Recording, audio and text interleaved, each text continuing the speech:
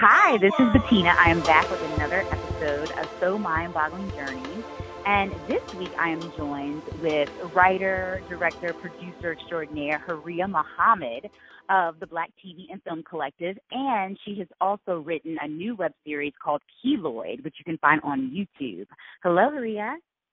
Hey, how are you? Hey. I'm good. How are you doing? Pretty good. Thanks for having me on the show. Yes, thanks for joining us. This has been a long time in the making. You know, we've been wanting to sit down with you for a while, so I'm glad we could actually make it happen this time. And what perfect timing, as we have just seen the finale of Keloid. Wow. How do you like it? I like it, and it's very, what's the word, when it has you, like, anticipating more, you know, for sure. Mm-hmm. Absolutely. But first, for our viewers, do you want to give just like a brief overview of Keloid, and then we'll talk about it without giving away too many of the juicy details? Yeah, sure.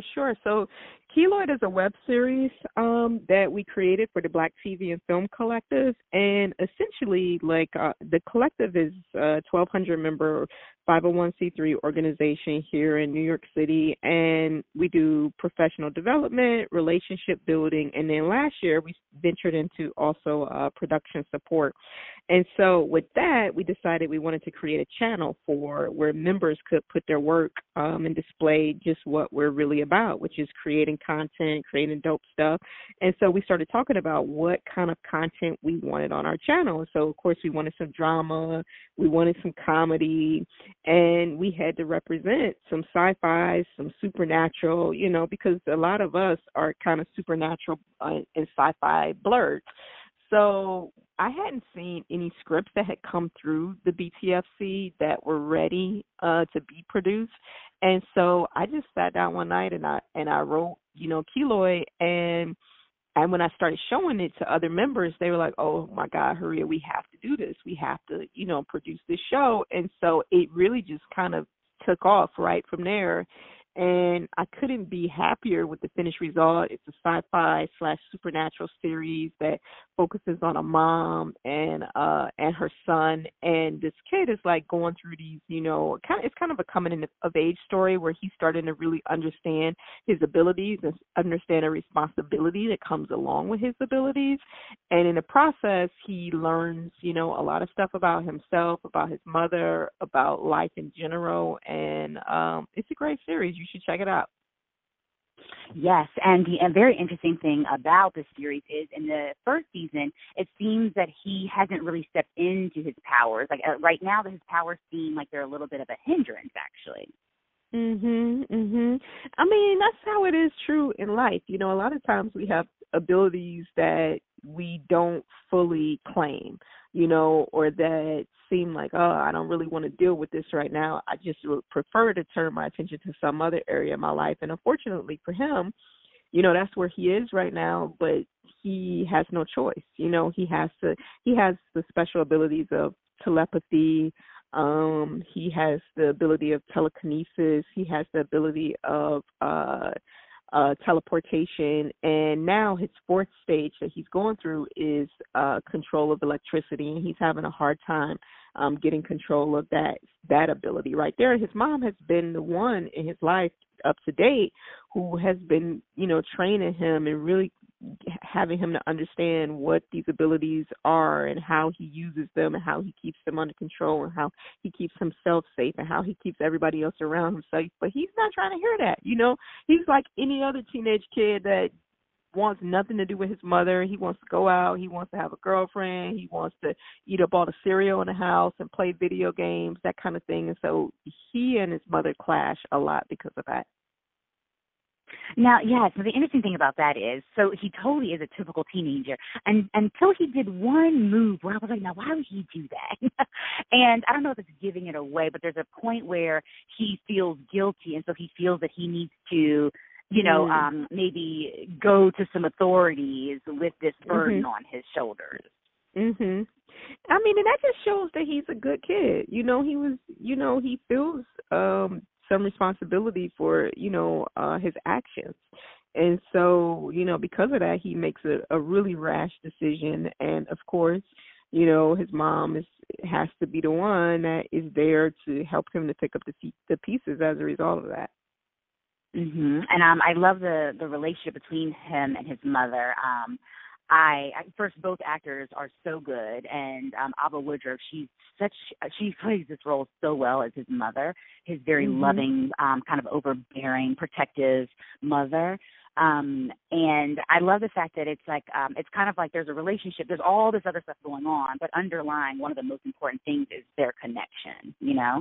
And even when you find out something at the end, which is kind of shocking and a little, it's definitely like a what's it called, like when things change, it's kind of changes gears and you're like, oh, you weren't expecting that. It's very interesting. It's going to be interesting to see how that plays out in season 2. Yeah, I know. I mean, honestly, when I was writing the series, I didn't know where the characters were taking it. I had a general idea of, what their challenge was, but, they shocked me too. So there is a big cliffhanger at the end of season 1, and I didn't see it coming myself. So it's no surprise that as you're watching the season, a lot of times you may not see it a lot of people didn't see it coming either. And so that's just one of the beautiful things about being able to tell a story, and having characters that kind of jump off the page and come to life, and it's right that Ava Woodruff, she played an amazing Marielle. David Nixon, he played an amazing our lead Keloid. And, they were just right for these parts and right for the story. So we were so happy to have them. Now, question, when you first started writing this, did you start with the relationship between the mother and the son, or the fact that you knew that you wanted him to have a superpower and you didn't know what the superpower was going to be, or did you already know what you wanted his superpower to be right from the beginning, and then you wrote around that? No, you know what I started with? I started with my memory of my mother and my little brother. And I remember when my little brother was 16, he's a grown man now, but I remember when he was 16, we couldn't tell him anything. We couldn't tell him the sky was blue. He would argue us down, and he would say, no, it's actually, orange, but our eyes, it filters through our brain, and it, and we see it as blue. Like, you couldn't tell him, put your seatbelt on and save your life.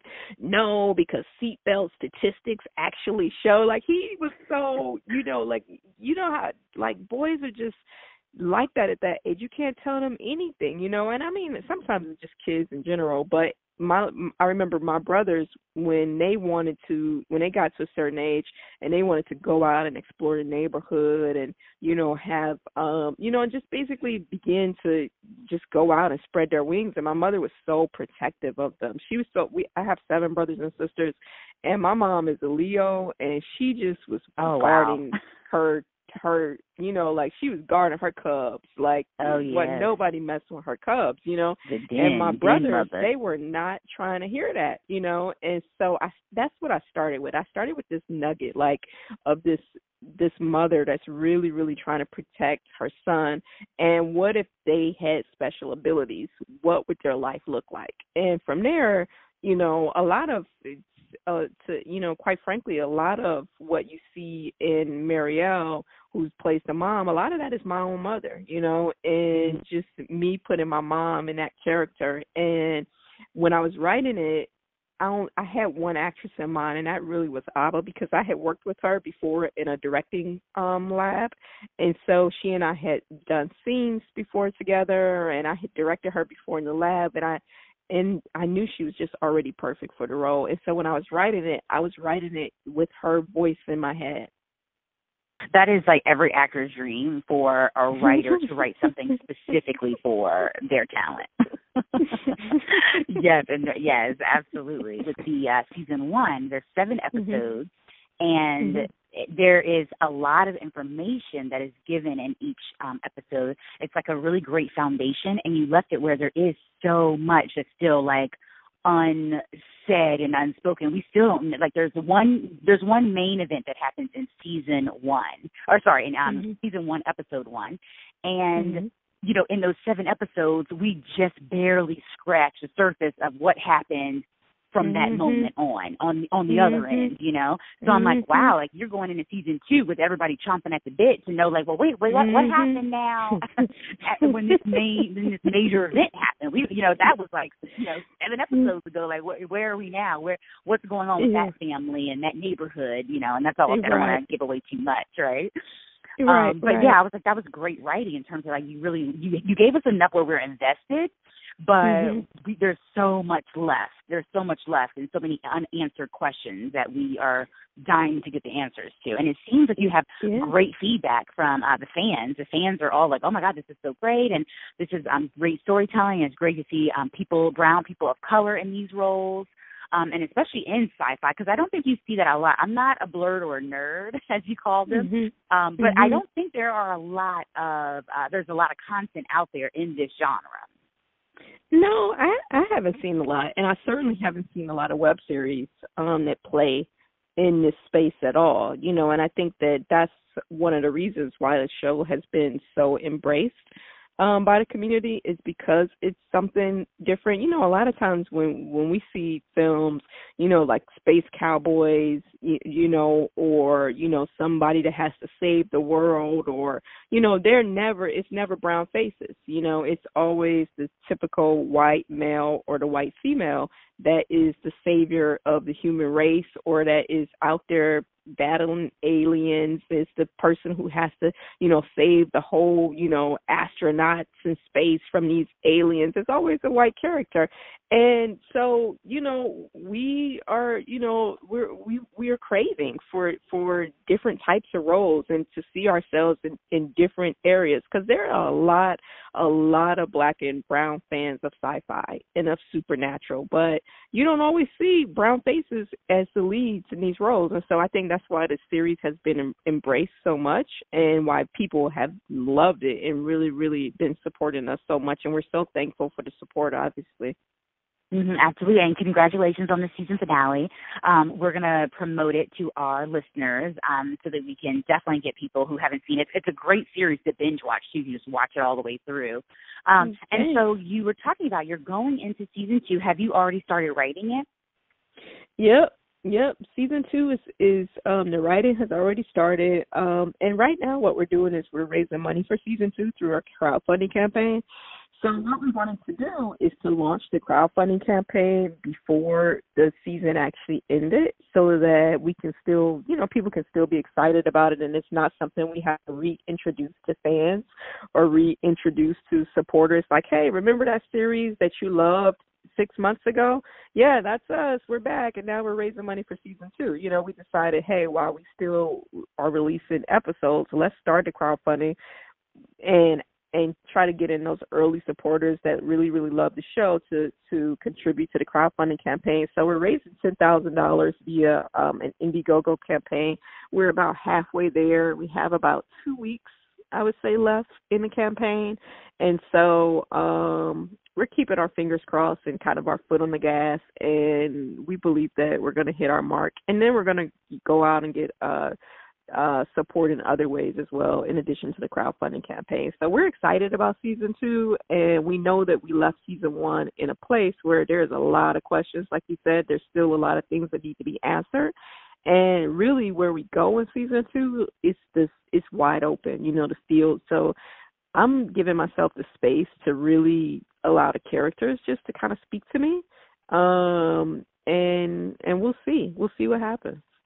Okay, I know you're looking at 7 episodes again for season 2. Yep. Okay. I think 7 is a nice number. It's like a lucky number. I was the 7th child, you know, so I like 7, lucky number 7. I like 7 too. 7 is definitely the number.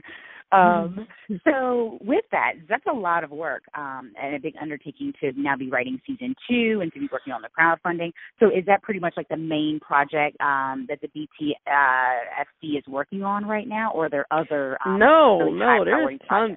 No, there's tons of stuff that we're doing.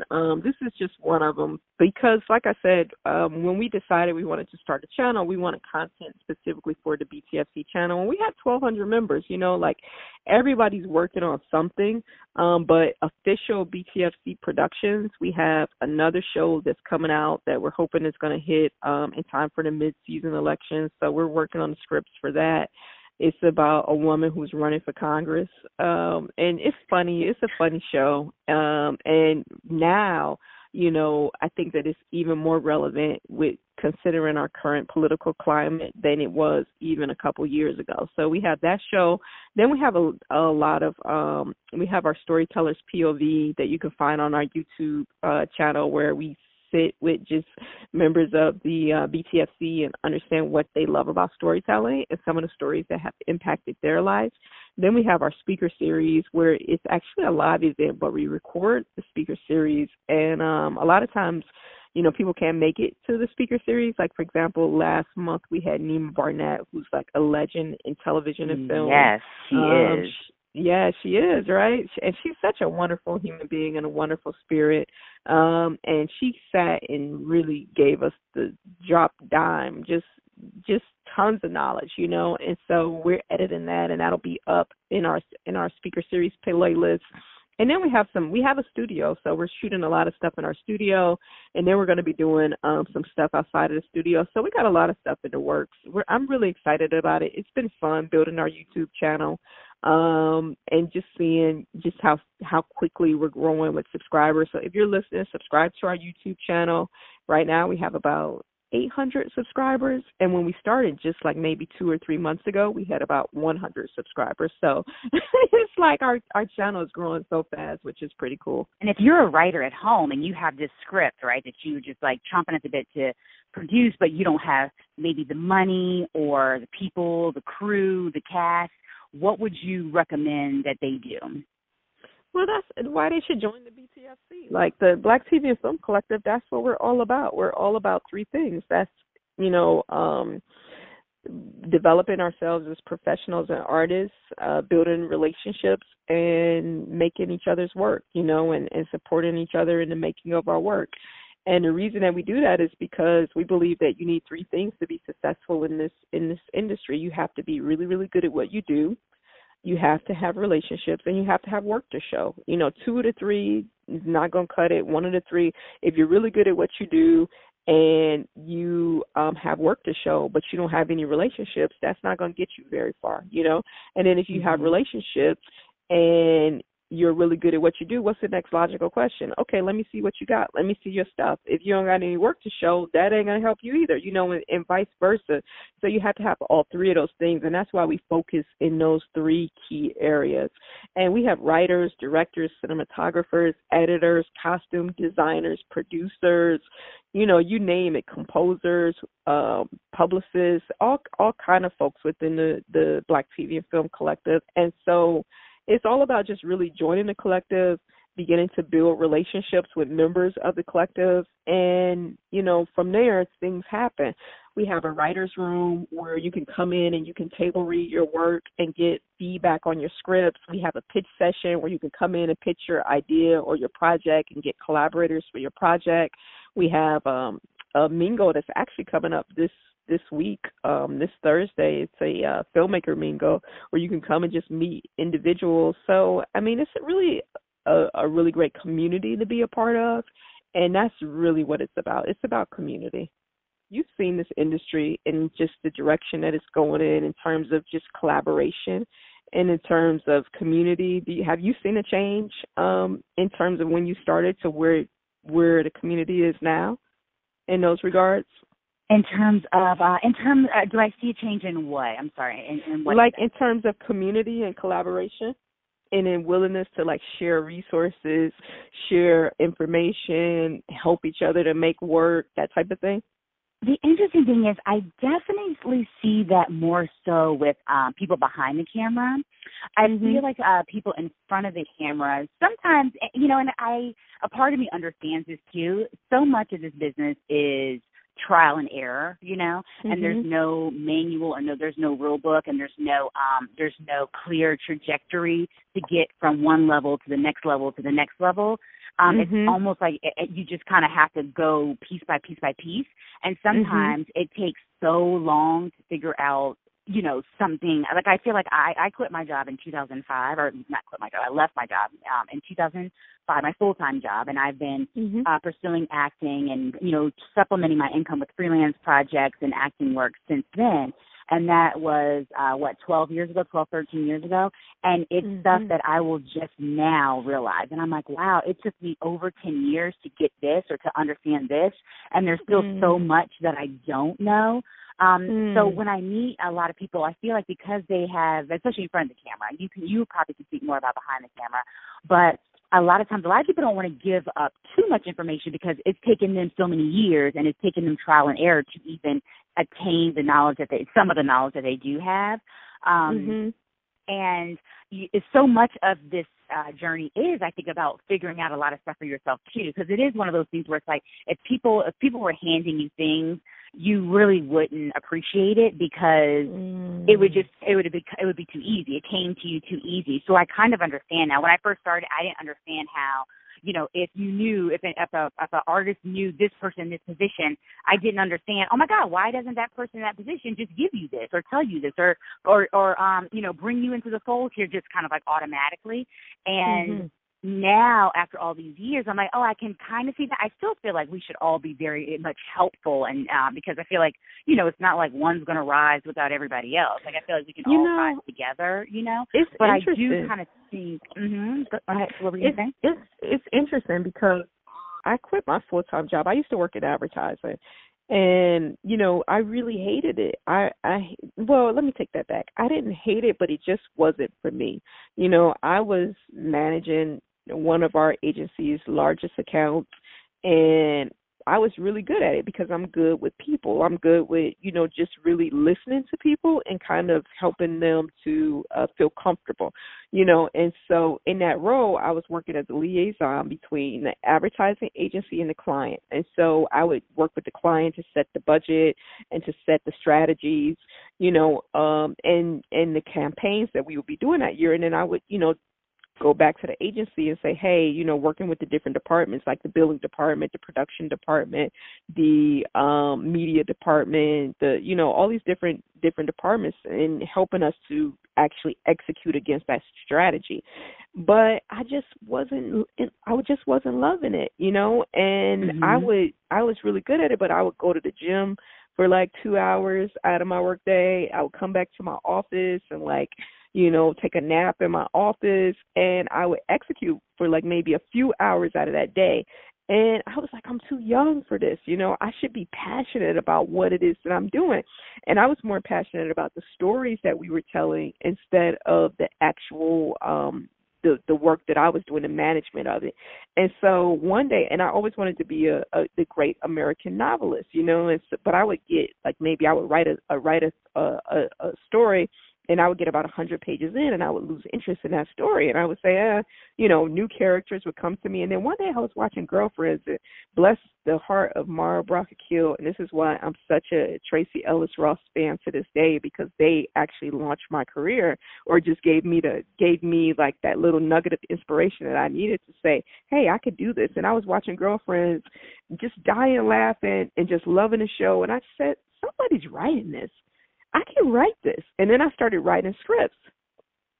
And, wow. You know, I wrote one script, and then I wrote another script, and then I showed it to, you know, a couple people, and they were like, Korea, this is really good. And I was like, that's it. You know, and a script is only 120 pages, so it was right in line with my stamina as an artist.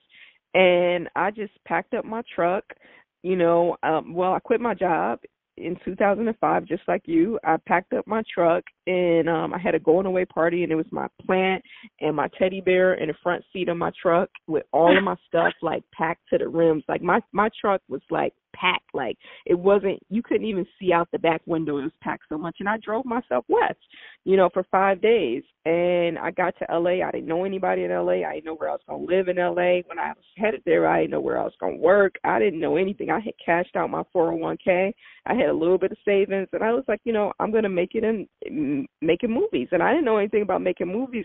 And I didn't have a roadmap. It's like you say, nobody gives you a roadmap. Nobody says, hey, follow these steps. Go to the corner and make a left, and then take 3 steps to your right, and then something's going to fall out the sky, a little nugget of information, and then keep going with that. Like, it's not like that. You have to figure it out as you go along. And I think that, to really be in this industry, you have to be determined, and you have to be focused. You got to know. And you have to be resilient, because there really is a lot. You're going to hear a lot more no's, especially in the beginning, than affirmations, wouldn't you say? Well, I think if in terms of in front of the camera, yes, you will. Behind the camera, no, because people always need help. And so I think behind the camera, you just have to be willing to help. And you got to be smart, and if you're willing to help and you're smart and you are dependable, oh my God, you're like a godsend, because especially in independent filmmaking, so I'm going to tell you a story that I heard, somebody say yesterday, and we were doing an interview at the BTFC. Also, we do like the storyteller's POV, and somebody said an independent film is when, Scarlett Johansson makes a movie for, a couple of $1 million, a passion project, An indie project is when you like eating peanut butter and jelly sandwiches on set, and you got your auntie is making the curtains and and you like, got all of your stuff and you're shooting in your own house. I mean, so that's an indie project. So for indie projects, you always need help when you're making an indie project, because of the fact that, hey, you don't have a lot of the resources. And that's really where the BTFC started, because of the fact that I would meet a lot of people who had really great ideas and really great scripts, but they didn't have any money, to make this stuff. And so they didn't have any money to make this stuff, and so I would say, well, you got a really great script and you want to direct, and here's somebody who's a cinematographer, and this person has been a really dope photographer, and now they want to get into cinematography, and this person is interested in this, and why don't you guys work together and create this story? And I just saw it doing that more and more and more. That's really how the BTFC, really grew and really got started, and really it's just about helping each other. And I think that New York is the one place where the BTFC could have grown as fast as it's grown. And it's because of the fact that New Yorkers, we got hustle about ourselves. And also because I think that we have a more of a collaborative spirit. And I'm just been so excited because I think that people now more and more are getting that, you know what, in order to help myself, I have to help other people. And in helping other people, I'm actually helping myself. And it's the type of thing where we can all rise together if you're willing to just, be that helping hand to the person next to you. I tell people all the time when they come to the Black TV Film Collective, because a lot of people come with ideas already. They're like, oh yeah, I want to make this thing and da-da-da-da. And I'm like, this is not like a microwave crew. You can't just come in and pitch your idea and expect, like, sometimes, like, hey, maybe it will happen for you. 8 people going to jump up and be like, yeah, I want to take, 3 weeks out of my life and, take all my weekends and give you, like the equipment that I have, and you can come into my place and shoot. Like, it's not going to happen like that. You have to develop relationships. You have to see that you're interested in what other people are doing, and let them be interested in what you're doing. And it has to be organic. It's not the type of thing where you come in and it's like, hey guys, make my production. That's just not the way we work. We work first on relationships. Come in and develop relationships. Let us listen to your script. Let us hear your script. Take some feedback. Let us tell you what we think about it or your idea.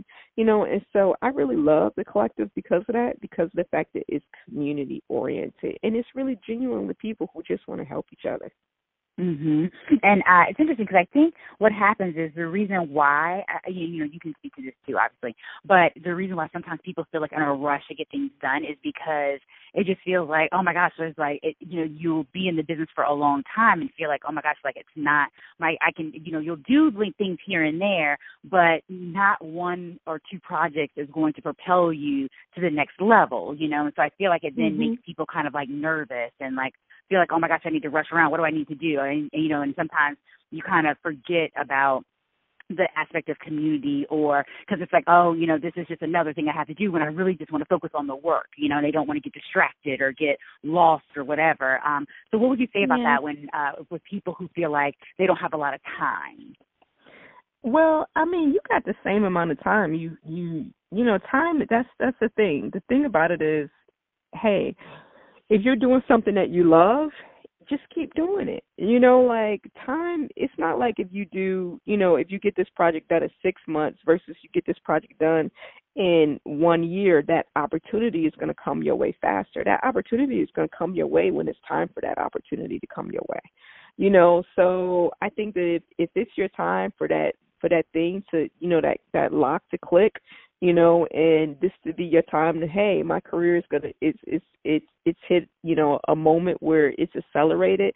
It's not because you got this project done in 3 months versus you got this project done in a year. It's because it was time, So I think that, this idea of, hey, I'm out of time, I'm running out of time. I mean, unless you got some kind of doctor's note that said, hey, you got 24 hours to live, it's like, I don't understand that. So I think you gotta just you have to focus on the work. And I know it's hard a lot of times because of the fact that we have, we got to pay bills, and it's like, listen, I want my career to jump off right now, and you watching, other people's career jump off, and you watching, Insecure and, Atlanta and all these other shows, and you're like, oh, I want my show, I want this and I want that, and da-da-da-da-da, but you got to focus on the work. Focus on just making yourself a better artist, and focus on building your relationships, and focus on creating a space in which is welcoming to those opportunities to where you can take advantage of them when they come.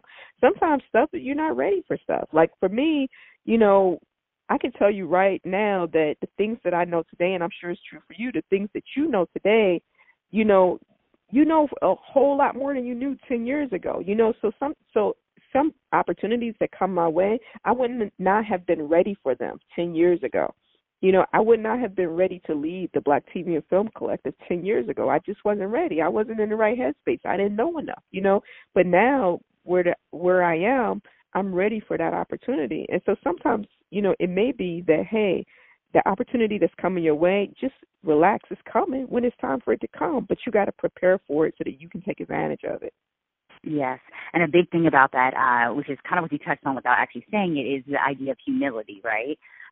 Just kind of like slowing down, being humble, taking your time. Because one thing I realized, and this is something, on the same vein of what I was telling you about how some of the stuff someone can't tell you, you only know after going through the process. I remember you hired me to be a PA many, many moons ago.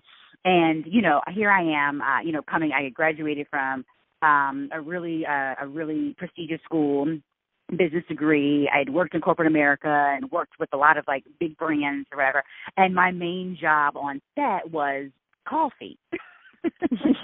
And I remember being like, oh my God, really? Like coffee? Like, oh my God, what? It's not using my talents and my, my experience, And at the time, especially because I'm not a coffee drinker, I did not understand the importance of coffee on set, right? And at that time, I was too young and too green to realize that you had actually given me one of the most important roles on set. It's true. Because coffee is everything. It is everything. And I only know that now, like over a decade later, I'm like, oh God, yeah, coffee. That was like a really big role, and I really could have like showed my mettle on that coffee gig.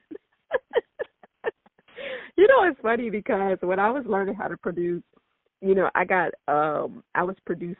was hired as a co-producer on something, and I was in charge of just one of the main things that I had to do was make sure that lunch and the craft services and all that stuff was on point. And I was so irritated by that. And I was telling my producing partner, a woman who was much more experienced as a producer than me, I was like, yeah, they got me over here, doing craft, making sure craft services is good, and ordering the lunch and making sure the lunch get here on time. She's like, Haria, that is one of the most important jobs on set. And it's true. It's definitely true. There's no unimportant job on set. There isn't. And this is what I mean when I said that, hey, if you can advance in this industry behind the scenes, if you are good, if you are dedicated, if you're responsible, if you're smart, because there's no unimportant jobs. Like, everything is so freaking critical, especially when you are doing independent, indie work or independent work, because a lot of times everybody's doing 3 and 4 things. So if you have a role, you got to do that damn role. You got to do it, and you got to be responsible about it. And you got to show up like, yeah, I got this. Don't worry about this. You got other things to worry about. You gave me this to do. This is not something that you have to worry about. And to me, when I'm producing, that is such a relief. If I could give somebody something, and it's nothing that's small, I'm giving it to you to do because it's important. If it's not important, nobody's doing it. Trust me, because it's more important things to be done. So if somebody says, hey, I got this, don't worry about it, and I can turn around and I see that person has it, I'm going to be like, oh, shit, okay, you got the coffee? Okay, so can you do this too? Can you do this other thing? How about that? And then you show me you can do that, and I'm like, oh, can you also do that? So you can advance really quickly behind the scenes if you just show that you're smart and that you're responsible, and, like, don't worry. You worry about what this other stuff, and let me do whatever you gave me to do. I got it. Don't worry about it. Listen, that is priceless. Yeah, and I remember one note that you told me is that it's so important that when you're working behind the scenes, it is so important just to be always, like, on your feet, moving around, helping people out, because there is so much that needs to be done. And it's so funny because everyone thinks that, like, being on set is, like, glamorous. But being on set, I feel like, is one of the most taxing, exhausting experiences. There is so much to be doing. It's like you're constantly running around. There's just always something that needs to be done, and you're just on your feet a lot. You really are on your feet a lot, running from point A to B to C, checking on this person and that person. There's so many different moving pieces that you need to be on top of. And you're right. And then assisting the producer, because the producer has 1,000,001 things on their shoulders. It's funny because I don't remember telling you that, but I actually gave that advice recently to somebody else who I brought on as a assistant camera person. I was working on a production, and of course it was an indie production, and they didn't have a lot of money, so they had a DP, but they didn't have a first AC. And there's someone within the collective who is an aspiring DP. She's a videographer right now, and she wants to get into cinematography and begin to shoot films. And so I said, okay, here's an opportunity. This production, they don't have an AC. This is an opportunity for you to work with a DP, a working DP, just assist her, like just carry the bags, just, when she says hand her the lens, you hand her the right lens and whatever. And so when I looked around, she was like, a lot of times she was sitting down and just kind of spaced out a little bit. And granted, we were hot. It was hot because we were shooting outside. It was a lot of sun. I was like, listen, so at the end of the production, I asked her to grade herself. I said, what grade would you give yourself for the job you did? And she was like, oh, I could have did better. And, and I said, okay, well, I'm going to tell you what I saw. And then I told her, what I saw. I saw that she was sitting down a lot. I saw that, she was letting the sun space her out a little bit. Maybe. You said, don't let that sun get you down. Don't let that sun not let you be great. That's what you told her. I said, when you're coming onto a set, especially if you're assisting somebody, like you're assisting a DP, you gotta have the DP's back. You gotta constantly be like, can I get you some water? Can I get you some coffee? Let me carry those bags. Let me hold this umbrella to shade you. Let me do because a lot of times in this business, it's about references and it's about referrals. So if somebody calls that DP and says, hey, I'm looking for a first AC, you want that DP to remember you and be like, oh yeah, this person, she's a little bit green, but she was really great about these she'll try this person out, she'll have your back, so you want that DP to remember you fondly, and you want that producer to remember, oh, that girl, she was always on her feet, she was always running around, she was always helping, oh no, you are building a reputation and you're building a brand. And this business, people call and text all the time. Hey, I'm looking for a such and such. Do you know anybody? I'm looking for a such and such. Do you know anybody? And you want people to remember you and say, matter of fact, yeah, I know somebody who was really good, and she was da da da, or he was da da da da. Call this person. He got you. And so many people I refer that way. I get every single day. I get text messages, calls. Hey, anybody know such and such? I'm looking for somebody. And I'm constantly referring people, but you got to create an impression that somebody will remember you positively and want to refer you. Well, Haria, we want to thank you so much. These are some really great nuggets. And I mean, I guess leading out, we always talk about how, you know, nobody's journey is the same, and that, you know, you just have to like stay the course. And I mean, is there any final words that you want to say about that? Like any final advice maybe to somebody who's at home thinking, I, you know, have these really great ideas and I really want to do this, but I'm scared because the journey seems like it'd be so long. There are no guarantees. You know, I'm used to being able to get paid, you know, every other week. I'm used to, and now I have a mortgage, you know, I have, you know, a family. Like, what would you say to people like that? Because I feel like so many people have dreams, and it's almost like they feel like they're stuck once they make certain major commitments in their life. Where we know there's mothers in the collective, there's mothers in the New York artist community. There are people who have all different types of relationships and responsibilities, caregivers for a family member. So what would you say to those people that feel like that maybe they might have missed their time? I think that you just have to find a community, find a filmmaking community. You know, even if it's not the Black TV and Film Collective, join a meetup group. You know, we started as a meetup group. You know, join a group, or, you know, you just need it. You need a community. Isolation is one of the death traps of creativity, of inspiration, of artistry. This is the type of medium that we work in, that it takes a collaborative effort. You know, nobody can be in front of the camera, behind the camera, holding the boom, you know, holding the camera at the same time. Nobody can do all of that stuff at the same time. So you need a group of people, you know, to even make this art. And even to get to that point, you need a community that's supporting you and that's encouraging you. So I would say you have to just find a community. And that's one of the first steps, and it's one of the biggest steps, and it's one of the most important steps. If you're just trying to do this on your own at home, your brain is going to talk you out of it. There's a million reasons why you should just roll over and go back to sleep. But find a community, and that community should become, you know, your lifeline and your support in helping you and encouraging you along the way. And actually, I thought of one other thing I just want to ask you about. So in terms of quality, right? So you finally get this community and you finally create something and you have something in your hand, right? But because you're just starting out, maybe it's not, because I feel like, you know, a lot of artists will compare their early works to like work that's on HBO and on, you know, Showtime and, you know, on Netflix, right? And they'll feel like, oh, well, this quality doesn't measure up, so you know what, I'm not going to put it out, you know?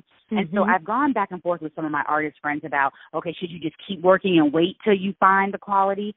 Or I remember my writing teacher once said that, you know, it's really about the quantity, and that the quality will come out in quantity. And in the process, should you still put the work out there? I know one of the Black TV and Film Collective's members, Darian Jabadi, he talks about how it's so important just put it out, you know, because there's all these people that have worked on it, and that you can't get better if you don't kind of like put it out into the world, finish a project and put it out into the world. What is your take on that in terms of like, is it better to just wait and then put out something that is of quality, or just put it out as you go along and then just know that the quality will get better?